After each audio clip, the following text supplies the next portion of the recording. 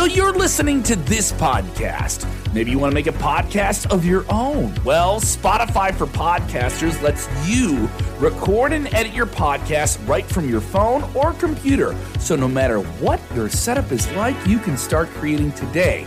Then you can distribute your podcast direct to Spotify. Everywhere else podcasts are heard as well. Video podcasts are also available on Spotify. And if you want to take the conversations of your fans to the next level, you can even do Q&As and polls direct through that same feed. Spotify for Podcasters. Get it now.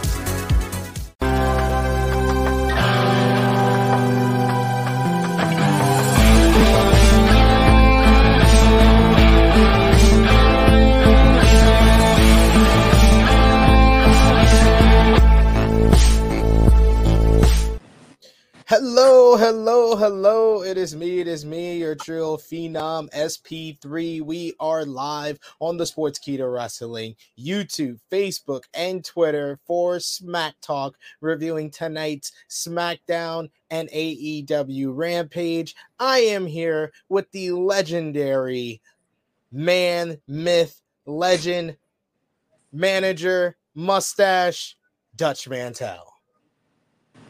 Well, I want to say hello to everybody. And I've just been thinking, after watching, we're going to start off talking about Rampage first, right? Then we'll go to Smackdown. I've just watched 3 hours, and I think I'm in wrestler hell. I think the wrestling god has come down upon me and said, okay, I got to give you this tonight. Because after what I watched tonight, I'm thinking, this business doesn't even, it was like, I don't know. I wasn't happy with either show tonight. And after SmackDown had gotten better, I thought, wow, they were really put it together. But we'll talk about it in a minute. And Rampage, much the same way. So how you want to start this funeral off?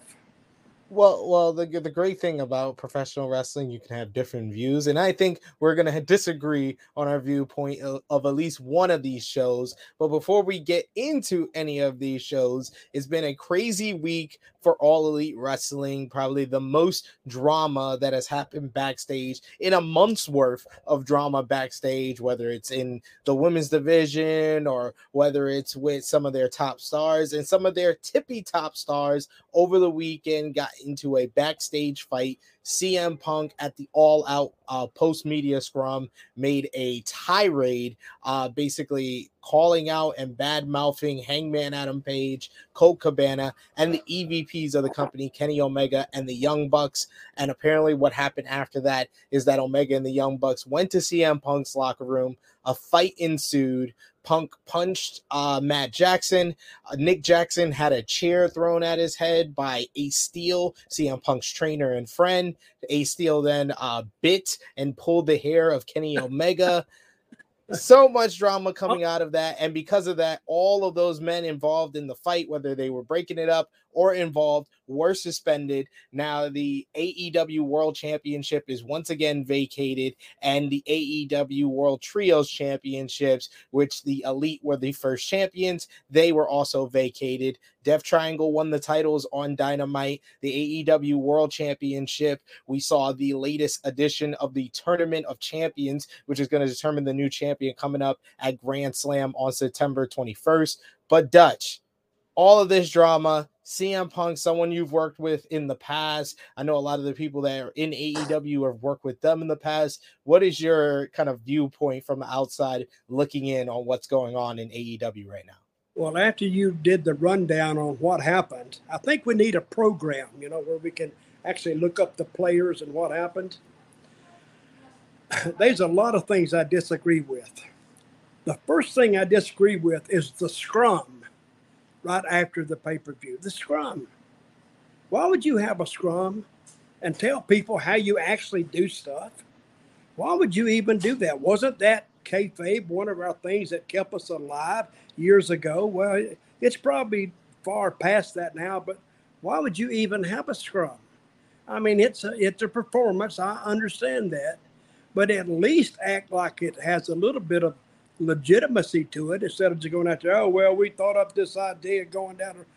I don't get it. It's like a magician doing a show, and then right after the show, he invites the press back, or who else wants to come, and say, well, the way I did the trick, I did it like this, and then I turned it this way, and you can't see it, but I can. Hey, there it is. Now it makes you feel like an idiot because he did this trick that you didn't catch on to. And Punk went out there and just literally lambasted everybody that he knew except his wife. And he laid on the Young Bucks, the EVPs, and Omega. He laid on them. Colt Cabana from something that happened, 5 years ago? And then I think Colt Cabana came to AEW, and now somehow he got banished to Ring of Honor, and they're blaming Punk for it. And then basically, Colt Cabana came to AEW before CM Punk, but they had already had something, in court that they kind of ceased their friendship and communication with one another after Punk got sick of paying him and basically tried to have a mediation, and it didn't work out. And when CM Punk came, Colt Cabana was kind of eased out of the company, eased out of the Dark Order. He was on the verge of being let go, but Tony Khan decided to pay him at the same rate he was getting paid for AEW, but moving him from AEW to Ring of Honor. And the story came out that people backstage felt like that was because of CM Punk. Well, I don't care what the people backstage think. Tony Khan, all this, I hate to say this all goes back to Tony Khan. They've been talking for 3 weeks or 4 weeks or 5 weeks or more about the discontent backstage. And of course, they're denying it, but we saw it come full circle because after he blasted Hangman Page and the Bucks, but he did get a good line in there. He said they couldn't manage a target, which I kind of like that. So, but I guess they were waiting for him when he came back from that scrum. They didn't like what he said. So from what I'm hearing, they went to his door, and I heard they beat it down. You can't beat those doors down. You hurt your foot before you do anything else. But I think that's why I said the facts that everybody agrees with. The barging in the door has even been refuted now by CM Punk's side, where they originally said that they barged down the door or kicked the door down, and then they came back on that claim and said, "Oh, we meant that as a figure of speech." So the things we do know for sure is that the Young Bucks and Kenny Omega, they went into the locker room.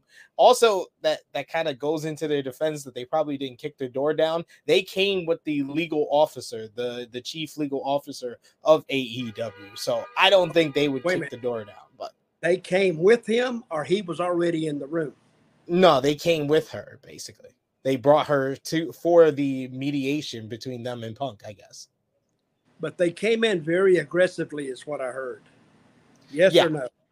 Yeah. And Punk punched one of them. Yeah. And he still, allegedly, I guess, you got to say allegedly, because I don't know if he threw a chair or not. They said he did throw a chair, and he hit Nick. Everyone involved in the fight said that that chair was thrown. We can say allegedly on all the other particulars, but the things that were confirmed by everybody involved was the chair was thrown by Ace Steel and it hit Nick Jackson.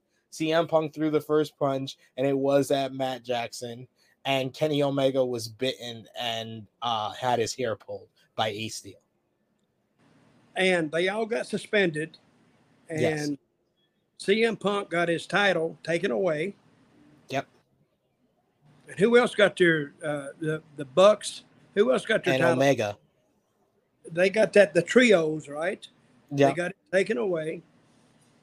So I'm thinking, and I read today, this is an elaborate work. I said, bull crap.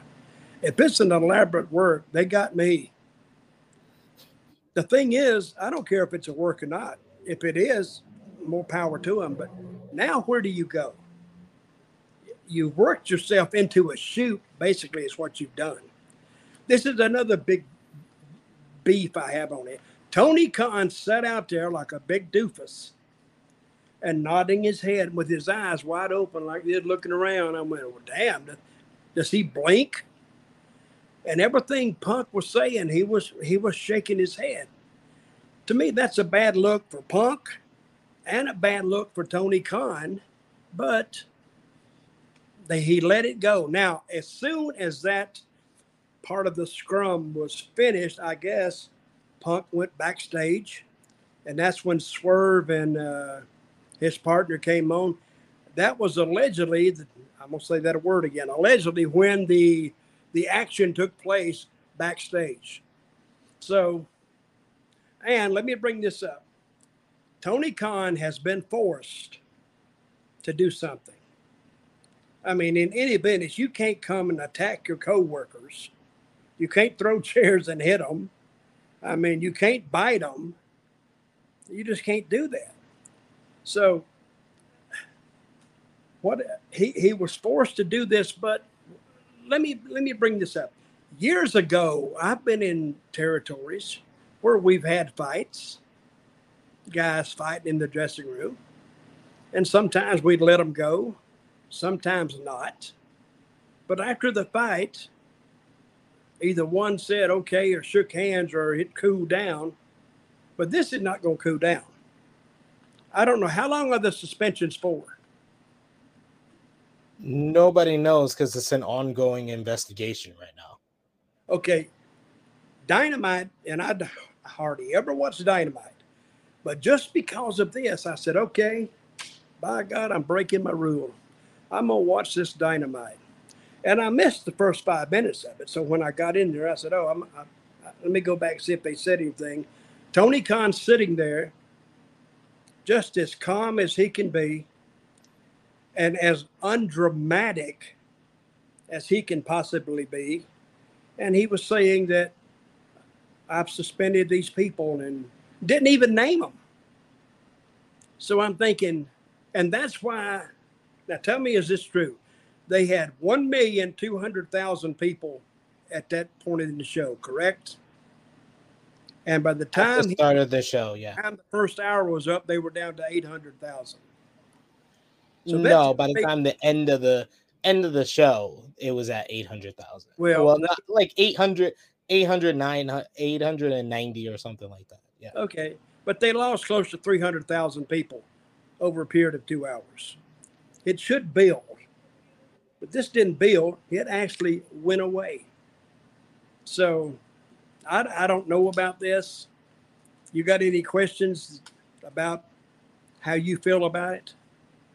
Well, the one question got is because a lot of people are questioning if CM Punk still is going to have a job with AEW. Do you think that Tony Khan might be forced, like you said, he was forced into the decision to suspend these guys and vacate the titles? Do you think he's going to be forced to be in a position where he may potentially have to fire the biggest draw in AEW in CM Punk because of this?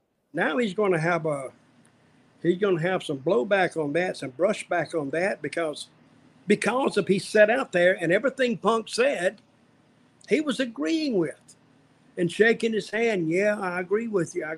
And he tried to say something and Punk contradicted him and said, no, it's not your position to do that stuff. Talking EVPs, they couldn't manage a target or what. But he was agreeing with that. It was Tony Khan, and I've said this time and time again and I've learned it over the years in wrestling.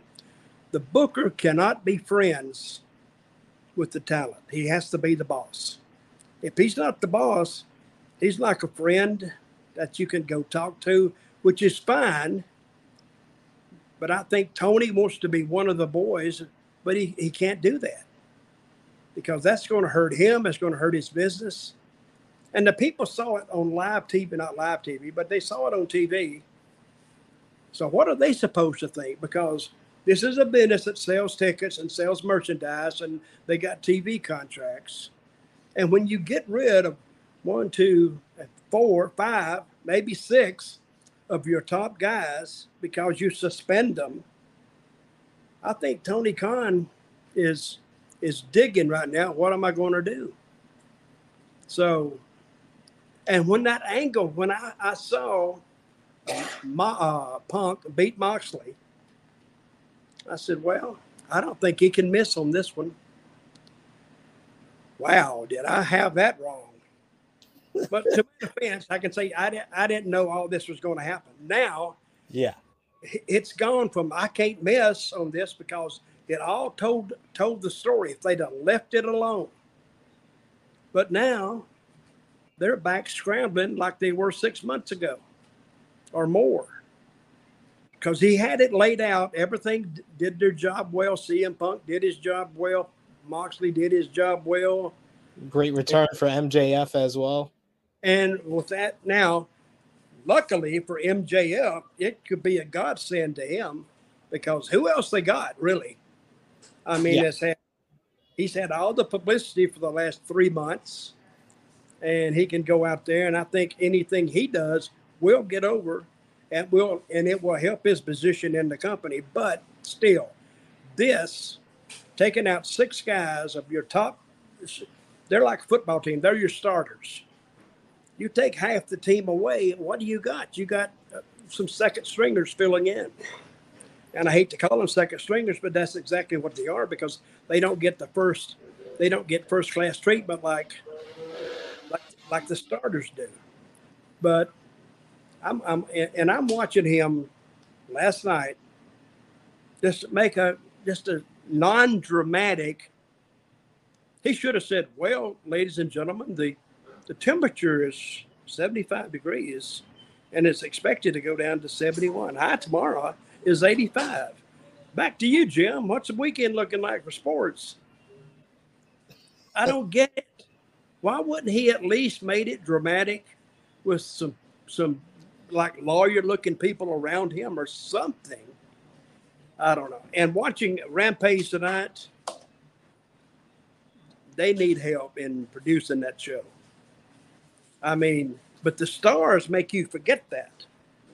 Yeah. The stars make you forget how crappy the interview set is lit.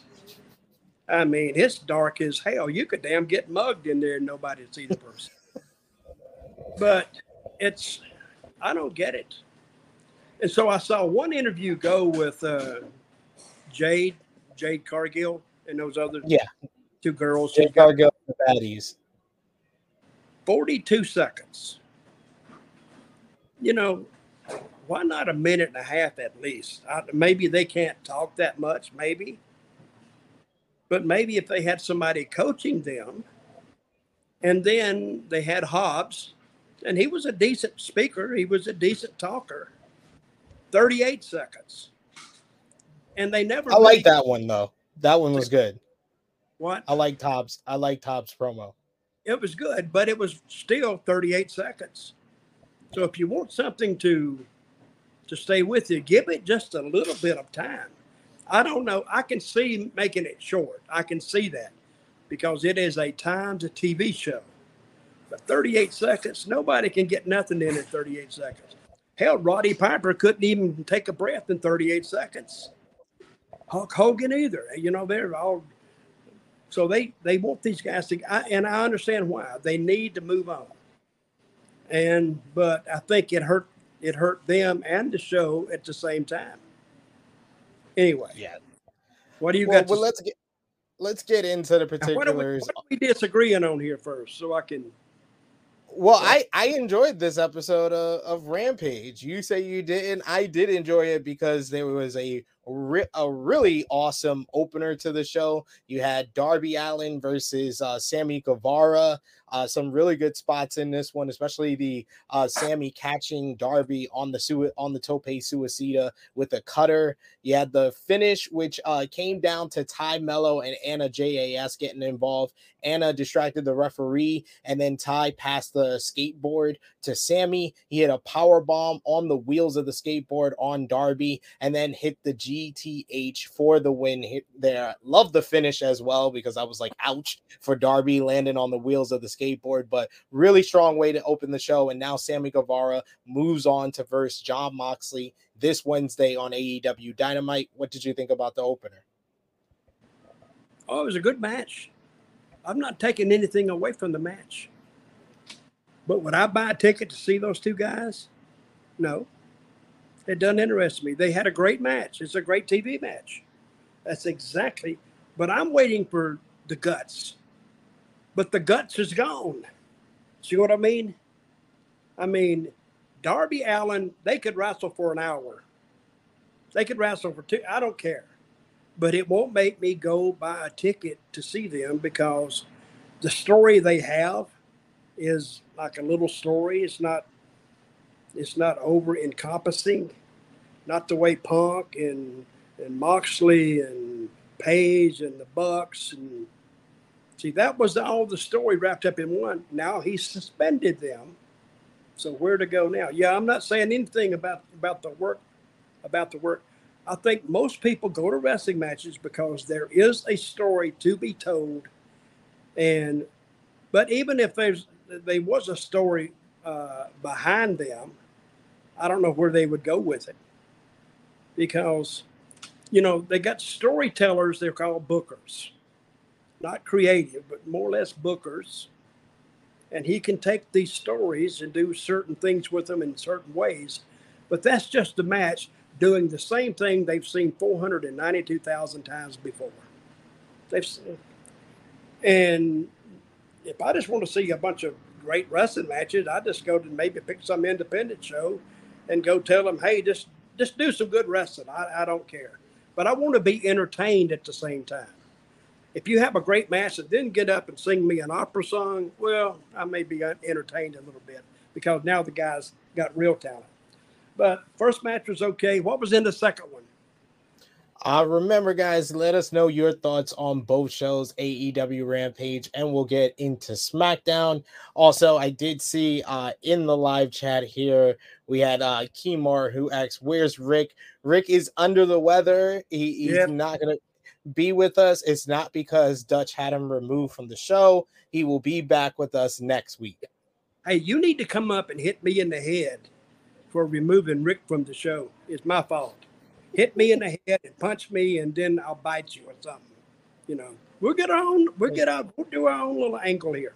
Yeah, Rick said he worked with an employee that was sick all week, and now he said, guess what? He informed us earlier today that he was sick too. So I hope it's not COVID.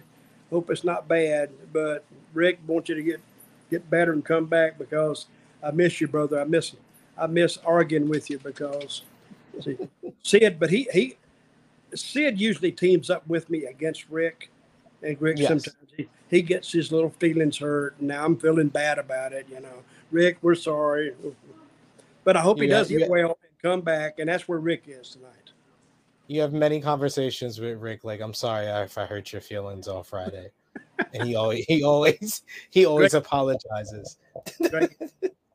We got a quick recap of MJF's promo from Wednesday with the both babyface and heel parts of it. They mentioned the idea of him taking the title and the bidding war of 2024, but they didn't hammer it hard there. But I like them kind of highlighting that big segment from Dynamite on this show. Then we got Samoa Joe coming out for an in-ring promo. He's happy to be back in AEW with the ROH TV title. He says that that he wants to defend the championship, and he's promised more violence than what he's delivered so far. Smart Work Sterling and his crew, Tony Nese and Josh Woods, comes out with him. He says that he came to answer the open challenge because Josh Woods saved Sterling from an attack from Wardlow on Wednesday, and Sterling believes Woods has earned a shot at the ROH Television Championship. Joe says he accepts, and he wants to do the match tonight in Buffalo, but Sterling insists that the match take place next week. So what did you think about this promo segment? Samoa Joe back in AEW. Well, I like Joe's interview. He's a good talker, and the other guys with Mark Sterling coming out. What's the guy's name that's going to face him? Josh Woods. Josh Wood. I'm not familiar with him, and it was good. It was okay, but would I watch next week just for that match? Nah, not really. But now that I know what's going on, yeah, I could possibly tune in. But again, that is like Wrestling 101. We've seen it 1,452 times. So what makes this one different? You know, Samoa Joe's going to beat him. I mean, after you see so many things, so many times, the same thing over and over, you can kind of figure out what they're going to do. Unless they throw a big angle in there, and they could throw a big angle in here, but it'd mean nothing. So anyway, but the second part was good. They did that to all of us with the Moxley and Punk match a few weeks ago. So you gotta space out the times they can surprise you with a finish like that. Next, we had another promo segment. We hear from Miro. He cuts a promo on God and how angry he is that he's not in the Tournament of Champions, and he says that he is keeping him away from the belt and to belt the Redeemer now. I love that Miro's number one rival in all of wrestling is God. Well, I learned a long time ago, you know, we got a saying, separation of church and state. I also learned separation of wrestling and religion. Just don't say anything about it. You won't hurt nobody's feelings, because people really get teed off when you bring theology into it. And I might say, I swear to God, I might do something like that. But as far as, you know, what Miro said tonight, that would make me not go to see it. I think it would, because I don't even know what he said, but whatever he said, I didn't agree with. So far with me, you're liking the show. It's hitting 0 out of 10 to me so far. Because you don't care about the people. I'm here for the good wrestling. You're here for the interesting, compelling characters, which you don't think you've seen any. You don't think Darby Allin's compelling and interesting? Well, if somebody gave him a sandwich, guy weighs 160 pounds.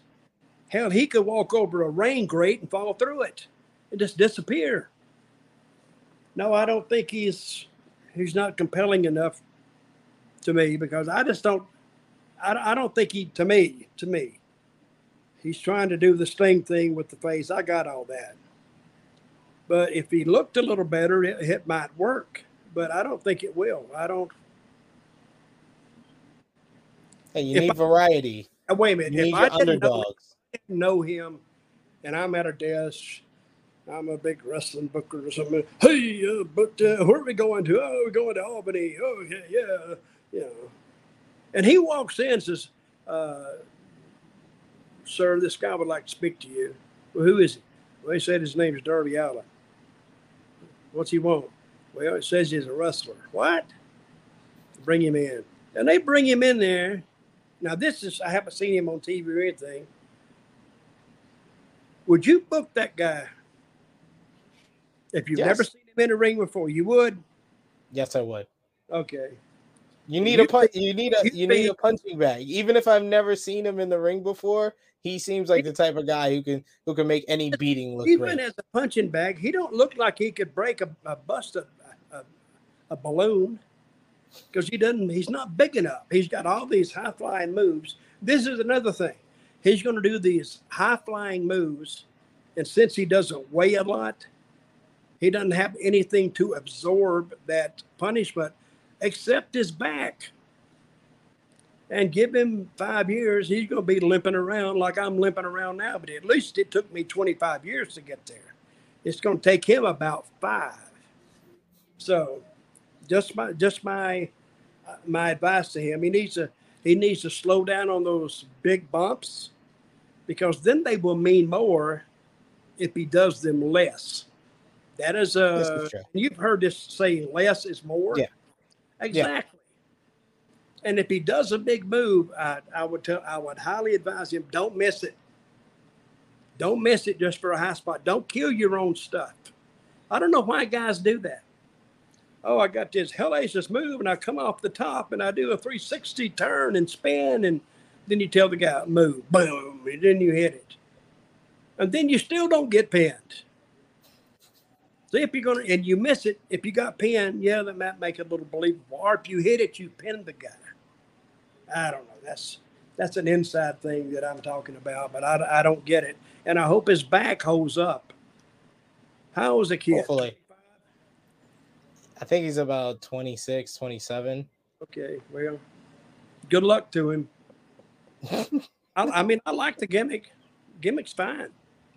Yeah, that's what I'm saying. I'm talking about the character. I'm not.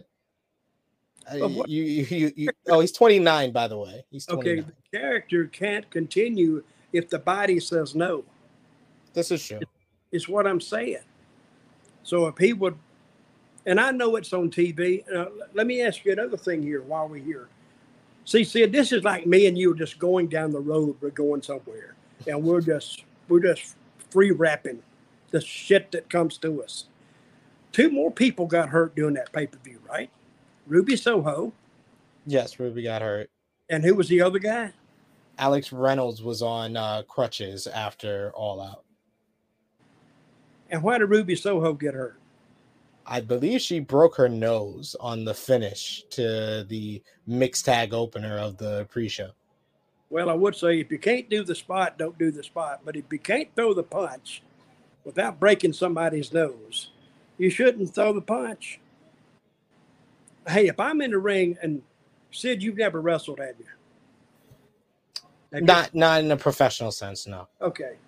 If I go in the ring and a guy hits me right in the nose, well, I won't do nothing then because I don't think he meant it, I hope. Because if he meant it, he'd come with another one. But as soon as I got in the dressing room, I said, what the F are you doing out there? I said, the next time you go to punch me, I'm not going to be there. I'll be gone. So if I can't trust you in protecting me, I can't do it. And it's not anything against the guy. It's just the rule of wrestling. So you're supposed to take care of your opponent. And so what I got to say, I think some of those people in AEW, they need to learn to work a little better instead of doing all these high spots. I mean, they need to work with each other better. And I know accidents happen. I got that. But I hate now is her nose broken? I believe that was the report that they said her nose was broken due to the finish of the matchup. Also, CM Punk, did also get hurt, and he's going to be out longer because he has a torn triceps. So he's going to be out for like 6 to 8 months. Okay. Hey, I'm reading different things about this every day. So the ones that got suspended, I heard Chris, what's his name? Christopher Daniels. He got suspended. Yeah, because he was basically trying to separate the fight, trying to break it up. Okay, I like Chris. He didn't cause the fight. He tried to break it up. And he got suspended for that? They suspended everyone involved because it was like pending an investigation. It was a legal matter. Okay. Did he suspend Punk without pay? From what it seems like, he suspended him. I don't know about without pay though. And the Bucks too? Yeah. All of them, everybody. Everybody involved, yes. Well, that's the only thing he could do. And I'm not defending him. I hate he finds himself in this situation. I will go back to what I said before. You can't be talent. You can't be friends with the talent because it will backfire on your ass, buddy, big time. And this backfired. And they drew $1 million house, and they had all this trouble. So somebody's telling me, oh, that's a big work. Bullshit. No. You work with $1 million house. You think, man, maybe if I just put those ingredients and heat them up a little more, I can do $1.5 million house and a hell of a pay-per-view audience. I don't know. This has me discombobulated. It is. What's the third match? It is very confusing, and it's something that we're probably going to talk about more in the weeks to come as more stuff comes out, different sides of the story from what happened. But yes, the rest of Rampage, you had Serena Deeb defeat Madison Rayne with the Serenity Lock.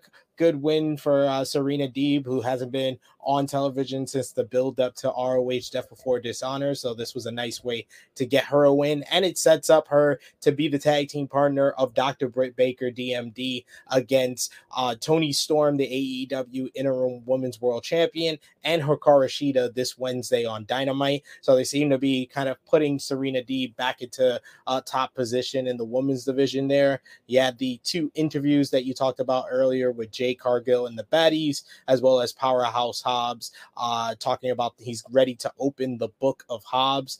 And then we got the lineup for Dynamite with that tag team match for the women: Jon Moxley versus Sammy Guevara and Chris Jericho versus Bryan Danielson in the Grand Slam Tournament of Champions for the AEW World Championship. So Moxley, Guevara, Jericho, Danielson, Dutch. Who do you think is going to become the AEW World Champion? That's a 4-way, right? You said it's down to the final 4. It's going to be 1-on-1 in New York at Grand Slam. It's the winner of Moxley versus Guevara versus the winner of Jericho versus Danielson. Well, I think Moxley wins. I think he'll beat Guevara, and I think Danielson will go over Chris. Then that sets a rematch between the two, and we at least know what they can do. So I think that's what it's going to come down to. That's what I would do.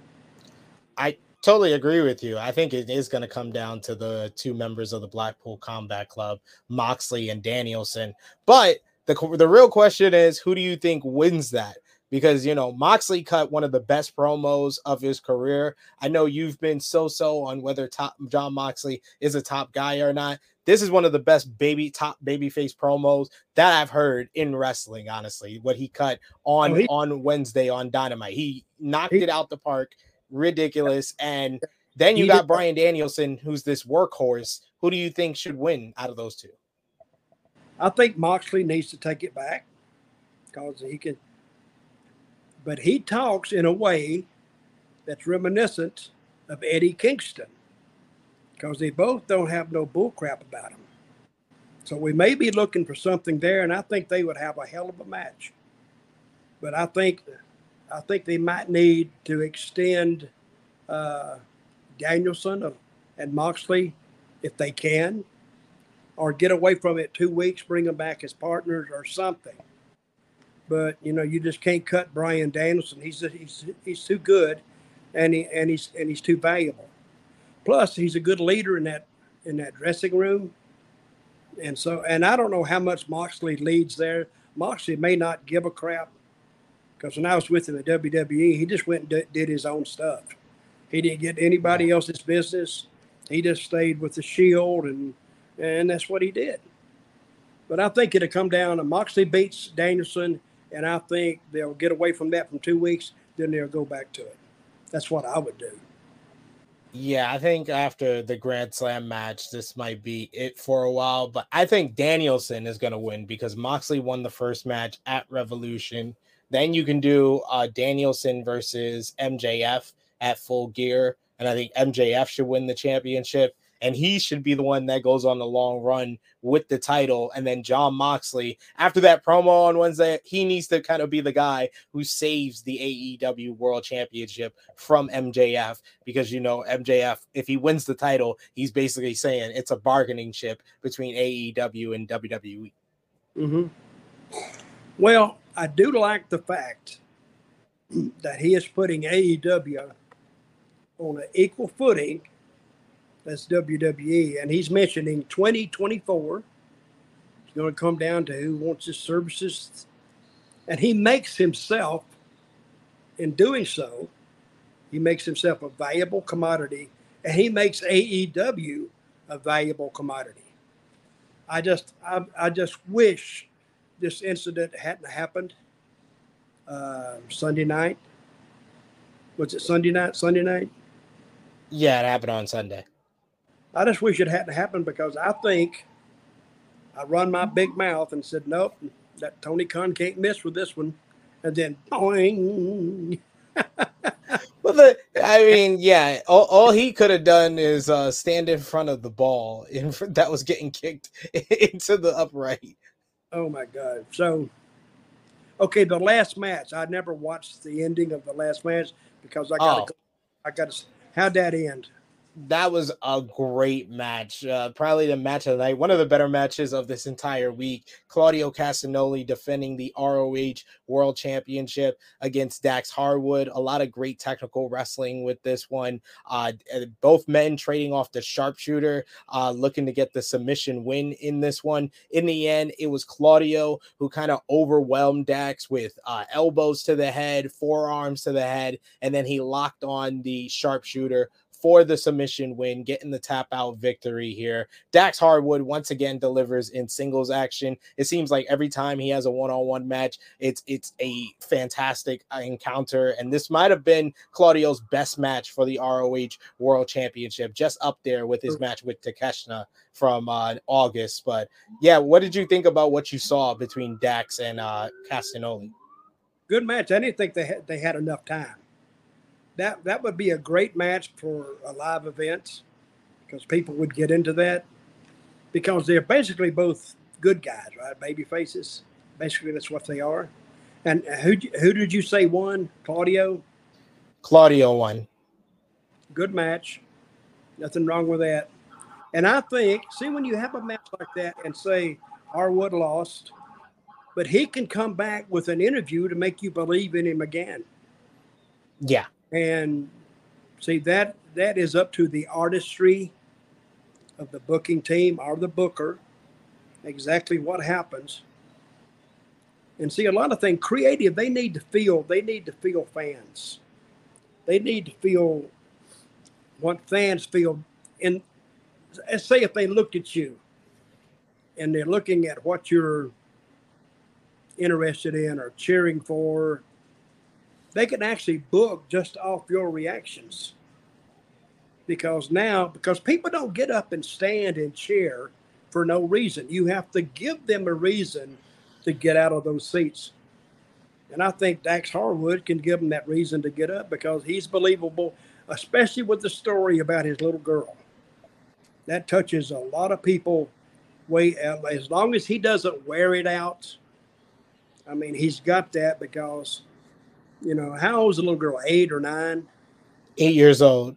Well, it's a heartwarming story and a touching story, and people can see why he gets upset if somebody says something. But you got to watch saying something about it because that is in bad taste, very bad taste. But I think he has the ability to rally people behind him. And see, now Claudio, I don't think he has that ability to make people really feel sorry for him. Dax Harwood does. So, and that's just the things that bookers have to take into account when they put them out there to do an interview. And this business runs off emotion and connectivity. See, when I booked, I used to watch a guy that they've never seen before. And if he gets a little bit of reaction out of people, they had never seen him before, that's a good sign. Because obviously he's touching something somewhere. So if I took that something, if I found out what it was, and I amplified it, well, the guy may get over.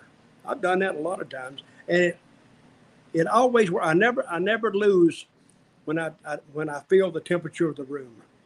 When I feel that temperature, I can know it can rise, and I would do something with it. But I thought, all in all, this was talking about Rampage. Good show, but not an exciting show, especially off what we've just heard about the suspensions of 10 guys or 12 guys, or 6 of them being your starting team. I mean, I thought that would, and I don't even think the commentators said anything about it either, did they?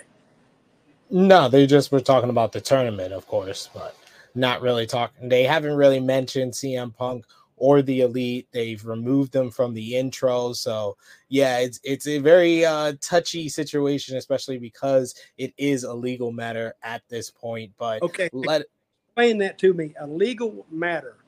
You're saying that there could be some lawsuits out of this. Yes. Who's suing who? I don't know if the Elite are saying that CM Punk attacked him unprovoked, that can be aggravated assault. If Punk is like saying that they barged into his locker room, that could be another thing. It's very muggled, and we don't know for sure what really happened. We got, one side of the story, we got another side of the story. The truth is usually in the middle somewhere. Well, you don't know this, and you didn't hear this from me, but I was in that room too. And I got hit and I got kicked.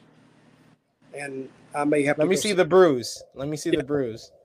Well, I'm not at liberty to disclose that at this point.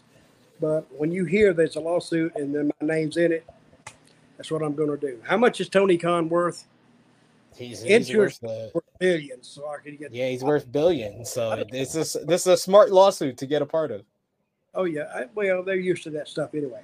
But the woman in the room, she's the legal expert for the company, right? Yeah, Mega Parquet. Yeah. The thing that surprised me is that Punk had a dog named Larry. Who would have thought that? Come on, Why Larry. did that surprise you? He talks about it all the time. I never listened to him. I've listened to him too much before. After you've been in the wrestling business for a while, a wrestler talking, and it's like mumbo jumbo half the time.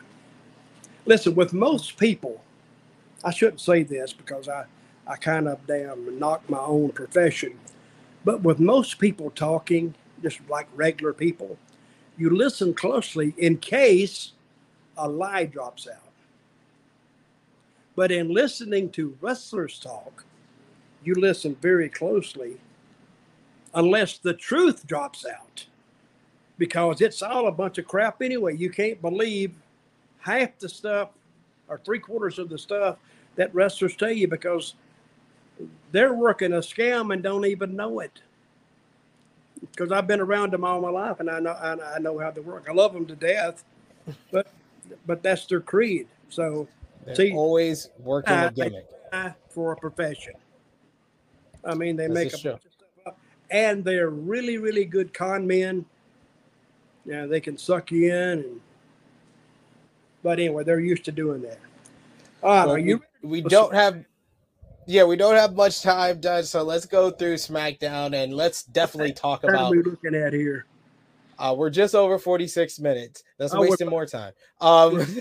We got to talk about this wild opener to the show, the 6-man tag team matchup of Imperium, Gunther, Ludwig Kaiser, and Giovanni Vinci versus the Brawling Brutes, Sheamus, Ridge Holland, and Butch. Any single time Gunther and Sheamus got into the ring with each other, there was just an electric atmosphere coming off the heels of their instant classic at Clash at the Castle. Sheamus was ridiculously over here with the fans, especially going crazy for the what was the 29 beats of the Bowery on Ludwig Kaiser. Butch looked good in this matchup. Even Ridge Holland in the end got a little bit of offense to look good, but Vinci and Kaiser did a double team. They hit the European bomb on Ridge to get the victory for Imperium here. This was just really hard-hitting, nonstop action from all the guys involved, and just a great way to open the show. Unfortunately, I will agree with you on this, Dutch. The show peaked here. Yeah, it did. I actually think that Gunther and Sheamus went backward. I mean, okay, they pinned Ridge, or who'd they pin? Holland, I mean? They pinned Ridge Holland. Well, I'd have been okay if Gunther had pinned him. But Gunther didn't pin him, did he, or no? No, I think you mean Gunther. Well, I mean, Gunther didn't need the win. I think Vinci and Kaiser needed the win more because they're the newer guys. They're not a dime in those guys. There's money in Gunther. Keep him alive. And I think Sheamus, him and Gunther went at it one time, but at the end, Sheamus was not even seen.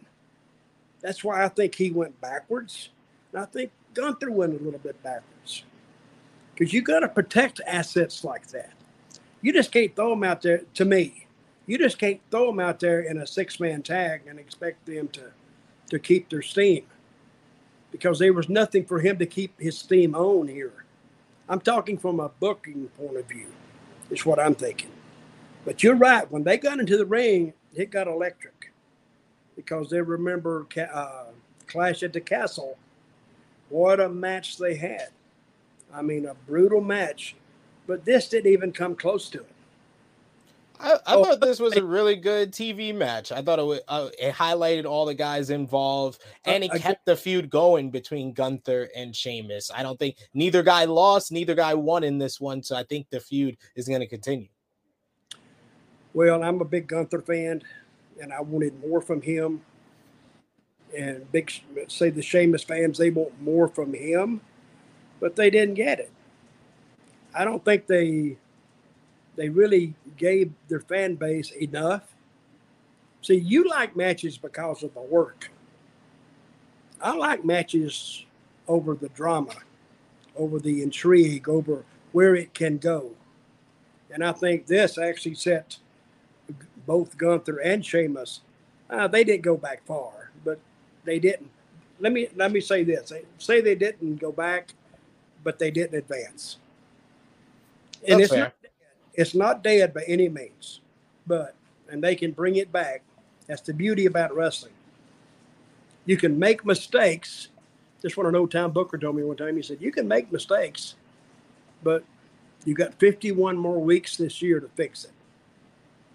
So that's how they're gonna get through it. Let me say one thing. I think that I'm listening to the music tonight.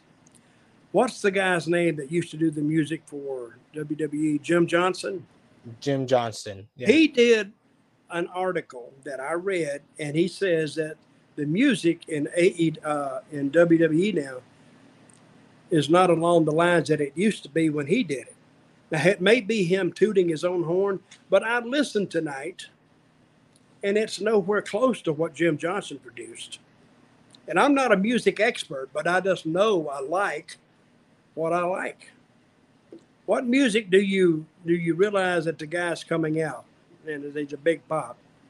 Except that Karrion Kross, he has the crow flying around on the screen. Well, you can get that. Yeah. But I just don't. To me, the music doesn't touch me. That's what I'm saying. The music has to touch you too.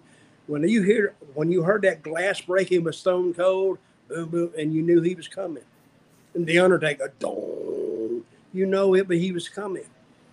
So yeah, music plays a big part of this. And what was Jim Johnson's big beef with WWE? Because they don't want to give royalties on it. Yeah, I think it's a matter of money. That's how it always comes to when it comes to music. But someone who was feeling the music on this show was Sami Zayn. That was the next segment on SmackDown. He came out with the Bloodline, with the Usos, dancing to the Usos music, telling everyone to get their ones up, while Jey Uso gives him a look of disgust. That he talks about growing up as an honorary Us, and then Jey cuts him off. He talks about Roman Reigns beating Drew McIntyre last Saturday, while Sami is hyping him up. Then we get the Usos introducing the newest member of the Bloodline, Solo Sikoa. We get a quick little video package of Sikoa's run on NXT, as well as him interviewing at Clash at the Castle. He gets a big reaction with a lot of boos, and he threatens anyone that goes after his family. He's going to take care of the problem if they come bring it. Out comes Drew McIntyre with a steel chair. He hits Solo in the stomach because he's the only one that doesn't run out the ring. But before he can hit Solo in the back with the steel chair, Sami Zayn pushes Solo out the way and takes the bullet for his Bloodline brethren. And that led into a backstage segment later on in the night where Solo Sikoa said that they said he's the honorary Us, and he is. He's accepting of Sami in the Bloodline after him taking the steel chair shot, which Jey Uso did not enjoy either. Jey Uso went from saying Solo's going to take care of things on his own to they're going all out with him for the main event of this night. So what did you think about the promo segment and then the backstage segment with Sami and the Bloodline? His stuff is good. he brings a lot of life. He brings a lot of creativity to it. But what I'm thinking now is I want to go ahead and think, it's coming somewhere. When are they going to do the swerve with Sammy? When are they going to pull the trigger on it? So I halfway thought Solo was going to turn on him tonight. Like once he was introduced, I thought he was going to jump Sammy. That's a good thing because you're expecting it anyway. So, but I think when they do, and Kevin Owens joins him, which is a logical partner, I think that they got at least 2 weeks of bang, bang TV. They turn on Sammy. He's fighting them. All of a sudden, they got him down. Then Kevin Owens, he does the second bang. They team up, and the people want them to shake hands. They do, and they go to war. And I think what matches those guys will have, they will. My only beef, here I go again, but that guy he looks like a spitting image of Jay and Jimmy, except he got blonde hair. How many Samoans can you have at one time? You know what I mean? But he looks just like them, except the blonde hair. And now I don't really get that. So you can have too much of a good thing. So I don't know. We'll have to see how they. Hey, just because I don't like it, doesn't mean it won't get over. It may get over. Yeah, I mean, I like Solo's look, and I'm a fan of him from his run in NXT. Let's talk about his debut, his in-ring debut for the WWE main roster, which was in the main event. We had a quick interview with Drew McIntyre noting about Clash of the Castle, saying that should have been his moment, and he should be WWE champion right now, so he wants revenge on Sikoa. This matchup was hard-hitting. It told a good story revolving around McIntyre wanting revenge, having to overcome the bloodline at ringside, and Solo looked good throughout this one. One little segment where Drew looked like he was going to hit the Claymore on Sammy, and then Solo came in with a super kick. So Solo got hit with the Claymore, and to the outside, it looked like Drew McIntyre was on his way to the win, when suddenly out of nowhere, Karrion Kross came from behind, jumped him with the cross jacket chokehold. The screen switched to black and white. The moment Kross appeared, McIntyre tried to break free, but Kross wouldn't release the hold, and Kross tightens his grip as Scarlet watched, and the screen slowly faded to black, as they said that Drew was fading to black. I thought the ending was great. It was a nice way to kind of pivot Drew McIntyre from his whole issue with Roman Reigns and the bloodline to now completely focus on Karrion Kross, you would think, after this. And this was a great presentation of Karrion Kross to kind of make him a different type of character in this new Triple H regime, which doesn't have a lot of the supernatural, spooky type of character. So it makes Karrion stand out here. What did you think, Dutch? Well, I thought it was a good segment. About the time the main event started, I went, Karrion Kross has to come in on top of this one because he hadn't been on the show. I said, wait a minute. And I had to think a minute. I went, wait a minute. There's one major character here that's missing. And it was him. And I said, okay, he's making an appearance in this one, which he did. So, and I'm thinking that they went from no heels to 3 heels they can get over. And that's Gunther, that's Karrion Kross, and there's one more, Solo, I guess. I had another, I think it was, but anyway, they went from a very slim bench. Now they have players. They at least stocked up. They made trades. If it's a baseball team, they made trades. They increased their pitching staff and their batting lineup. So it's a much stronger roster now than what it was. And how long did that take? 3 weeks? Took 3 weeks. Well, Triple H has been in charge for about a month and a half now. Yeah, so but he didn't really grab the reins of it to about, 3 weeks in, because they probably have a show or two planned in advance. Well, the only show they had planned in advance before Triple H took over was the Raw at Madison Square Garden ahead of SummerSlam. Well, they have a skeleton build anyway, but by Yeah. the time he can get them, and week is nothing in wrestling anyway. It just gets you ready to, and the guy may have plans. I don't know, but I do like the way that he has improved the roster. It looks a lot better now than what it did. So carrying across, my jury is still out on him. See, I like heels like MJF. I like heels like Sami Zayn. I like heels who like they they mess with the people.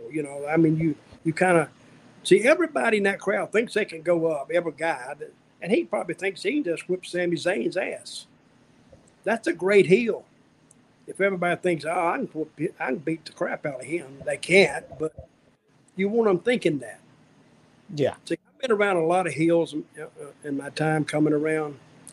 A lot of fans out there thought they could beat some of these wrestlers, and when they went, well, it wasn't as easy then. But that's what you want them thinking. So, but I think that they made a great effort to restock the bench in WWE, and Triple H. I think he's hitting 1,000 right now. Give it He's time. definitely. But that's what I'm saying. Tonight, I expected more out of this show, and I didn't get it. He's definitely turned the tide, and WWE is definitely on the up at this point. The women's division was represented in 2 matches on SmackDown tonight. You had WWE Women's Tag Team Champions Raquel Rodriguez and Aaliyah. They defeated Toxic Attraction, Gigi Dolan, and Jessie Jane. I thought this was a nice little showcase for Toxic Attraction, even though they kind of came across as just any other team, when I think they should get a little bit of more build, being 2-time NXT Tag Team Champions. And Raquel, once again, looking good. And it seems like the story of this title reign is that Raquel is doing all the work for Aaliyah. Well, she is, basically. But Toxic Attraction, how long have these girls been wrestling? How long have they been working?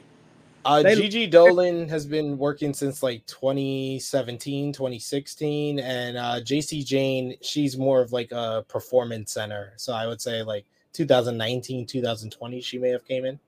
They look very green. Very, and it could be being in front of a big crowd. They could have been nervous, but they looked like, like they'd only been in the business maybe a year. But then again, I've been critical of taking those talents to Orlando and just warehousing them. You got to put them in front of people. See, they got to feel the temperature of the room too, because they're the ones doing the work. So, but a good win for what was her name? The not Penelope. Raquel and Aaliyah. Yeah, you got to help me out with names because I go blank. But, no worries. Our girl was back, Lacey. Yes, that was the other match that we got to get into. They had a fatal 5-way #1 contendership matchup to determine the next challenger for Liv Morgan and the SmackDown Women's Championship. We got a video package of Ronda putting Adam Pearce in the armbar last week. Cole announced that Rousey received a punishment, but an investigation is happening behind the scenes. I don't know why they're using the term investigation when there's an actual real investigation in your company and in the other company now, but more importantly, in your company about the former chairman and CEO. I was like, 2022, the year of the investigation. No Dutch. Kidding. And I'm thinking the same thing. I mean, she beat up an official of the company on TV, but nothing's going to see. They're blurring the lines here. What's real and what's not real. But they don't do nothing to her. And I don't know. But see, you're not supposed to make sense out of wrestling. A famous American once said, Archie Bunker, he says, Edith told him, or Meathead told him one day, oh, Archie, why do you watch that stuff? You know it's all fake. And Archie said, jish. Just because they know who's going to win, don't mean I do. That was the best answer I've ever heard about pro wrestling, and it's Yes. it was a great series, but it made sense. So if you can take a form of entertainment like wrestling and have people make sense of it, you're doing your job. See, that's what's going on at AEW now. Nobody can really make sense of it. Like WWE, nobody can really make sense of that sometimes either. But they are getting better, and I thought, with the improvement, especially after Clash at the Castle. Did you see Raw? Yeah, Raw was good this week as well. Well, it's been good the last couple of weeks. How was Raw? Raw was good. Okay. So I would have expected SmackDown to be almost not over the top, but better than the last couple of weeks. But I was disappointed tonight that it wasn't. Maybe I'm expecting too much. I think you possibly are, but I will say they gave us 2 women's matches, but they were the amount of time of one, because that first one we discussed with the women's tag team title as tag team champions went I'll give you the exact time here. That went 4 minutes 59 seconds. A fatal 5-way to determine the number 1 contender went shorter than that. 4 minutes 32 seconds. This made Ronda Rousey look good, but the match felt so rushed. Like, none of the eliminations is even worth remembering, but I did remember them and I did write down notes here. Natalya was eliminated by the armbar by Ronda Rousey. Then we get dual submissions from Sonya Deville with a chokehold, while Rousey's got the armbar on Lacey Evans for a double elimination. Xia Li's eliminated then. Then it comes down to Rousey and Deville. We get some MMA's type, like, sprawling on the floor between the two. Then Rousey gets the Piper's Pit, and then she locks on an ankle lock for the tap out victory. And now Ronda Rousey will take on Liv Morgan for the SmackDown Women's Championship at Extreme Rules on October 8th. But the more important part I want to ask you about, Dutch, here is the post-match where we saw Ronda Rousey go backstage. She's congratulated by Shayna Baszler. Ronda brings up her losing at Clash at the Castle and says, let me know when you're ready to break some bones and take over the show. Great line by Ronda, and I want to see Ronda and Shayna take over SmackDown. What about you, Dutch? Okay, that's what I'm saying. She said something, no action whatsoever. She just made a statement, and you want to see it. And I want to see it too, because less is more, and all you're trying to do is you're just trying to stir people's minds and saying, I wonder what she means for that, or whatever she means, I want to see it. That was a good line. It really was. Okay, let's go ahead to this. My boys, the Maximum Male Models. Yes. The Dead on Arrival crew went out there with the Los Lotharios and took on Street Profits and what was that? Top Dollar? Yep. I could have gone without seeing that match, to tell you the truth. I'm not surprised. I'm not surprised you're telling me this. I don't get it. I don't know. Who went over in that? That's how much I paid attention to it. Who went over in it? Street Profits and Hit Row. Hit Row hit the heavy hitter on Mansoor, I believe. Yes, Mansoor. So I don't have any high hopes for them. This has been, a month and a half we've been seeing them and are hearing about them. And they get there and they can use them for this. I just separated myself from that. This seemed like a match that the live fans enjoyed. So I guess that's all you can ask for.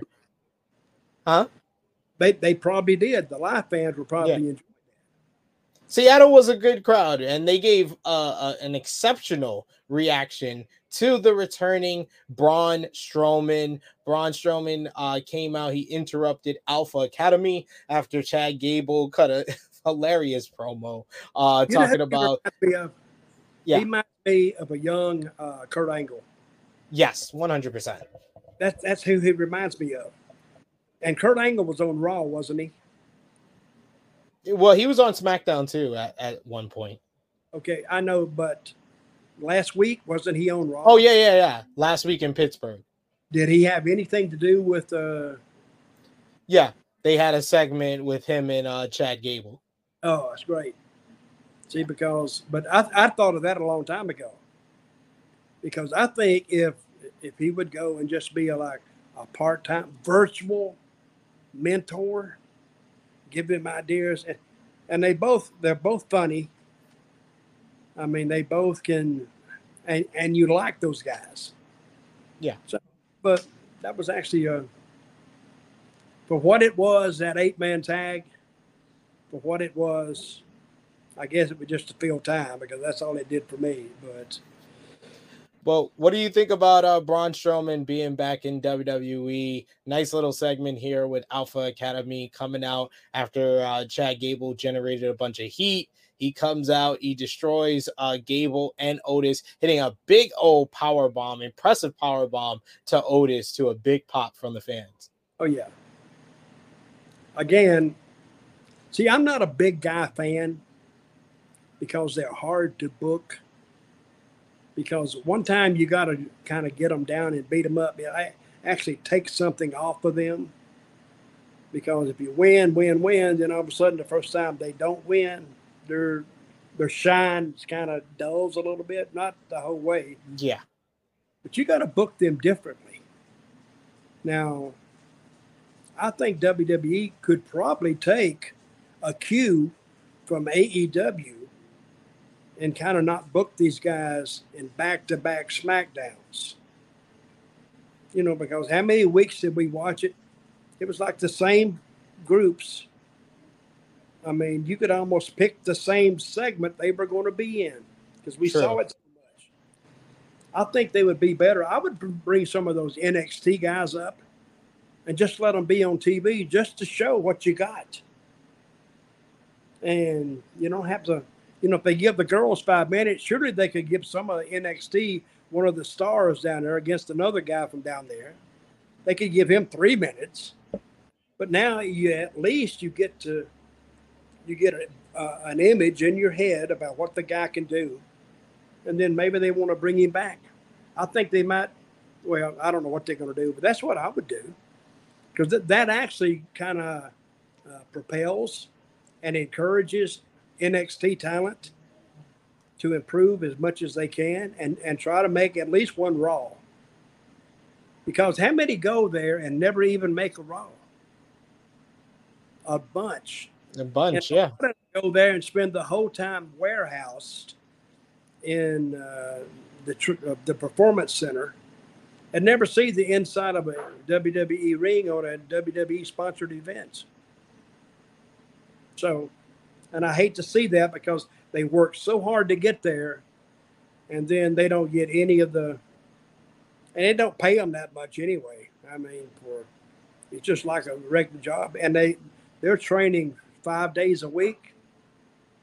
You know, training 5 days a week is really hard. That's actually harder than going on the road and doing it. Because you go on the road, you know how much to put out each night, the way you feel, and I call it, you got to feel the temperature in the room. So if you go out there one night and you're a little sore, well, you stay away from that sore part. And that teaches you to work in a different direction, inadvertently. You're not trying to, say you got a bad back, well, you don't want to hurt it anymore. So you have to actually work a little bit of a different style and a different set. But it does help you to learn how to work a different way if you have to. So, but that's my take on that. The last match was... that was it. That was all. I ended things off with Braun Strowman because he was the big return of the week, and that was it for that. We do have a super chat donation here that we got to get into, Dutch, from our good friend Rollin Curtis. Thank you so much for that super chat donation. Always appreciated. Saying that I don't watch AEW because I don't take it seriously. I haven't taken any non-WWE promotion seriously since WCW. Trying to convince me to watch AEW and WWE is like convincing me to watch the Big Three and the NBA. Rollin, you're so negative, brother. You're so negative. You need to cheer up, brother. It's not worth all that negativity. You're going to probably have a heart attack by the time you're 40. I don't know how old you are. But we talked about Karrion Kross coming in, correct? We talked about all that. Well, yes, we did. But there we go. Now, all I will tell Roland is I appreciate you watching us. You're always here watching us, regardless of watching AEW or WWE. Yeah, we love you, Roland, no matter what Sid says. And I apologize for his comments because he's like that. He just first time I met him, he said, "Who in the hell are you?" And he just real rude to me. And I said, "I'm Dutch." He said, "Oh, whatever." But anyway, well, Dutch, let the people know where they can find you, sir. Anything you want to plug? All right, I'm coming out with my third book, hopefully by Christmas. Okay, I'm writing it right now. And if you want to check on my other two books, you can just email me, Dirty Dutch Mantell with 2 L's at gmail.com, and I'll tell you how to get that. And it's great reading if you like old-time wrestling, the way it used to be. And I don't want to sound like, this is what we used to do. I mean, it's all, see, wrestling is always in a state of evolvement. Because if it doesn't grow like Shaq Khan said, I guess that's Tony's dad, right? He said, if you don't grow, you're dying. I guess, or something like that. Yes, he did. But wrestling is always evolving, and we're seeing it evolving now. It evolved to some boring stuff to maybe some stuff we really like. So did you like Clash at the Castle? Yeah, I really enjoyed Clash at the Castle. I thought it was one of the better wrestling events WWE has put on in a while. What was your favorite match? Oh, Gunther versus Sheamus, for sure. Without a doubt. Without a doubt. I don't know if I said this last week, but they remind me of two guys, and the old-time wrestling fans were, and you'll probably know who I'm talking about, in Mid-Atlantic. It was a Charlotte territory. They had Johnny Valentine and Wahoo McDaniel. And they would go out there night after night after night, sometimes 8 times a week, because they do 2 shows on Sunday. They do an afternoon show within driving distance of Charlotte. And they wouldn't go 10 minutes or 15 minutes. They go 40 minutes, 45 minutes. I don't know how they handled it. They just beat the crap out of each other.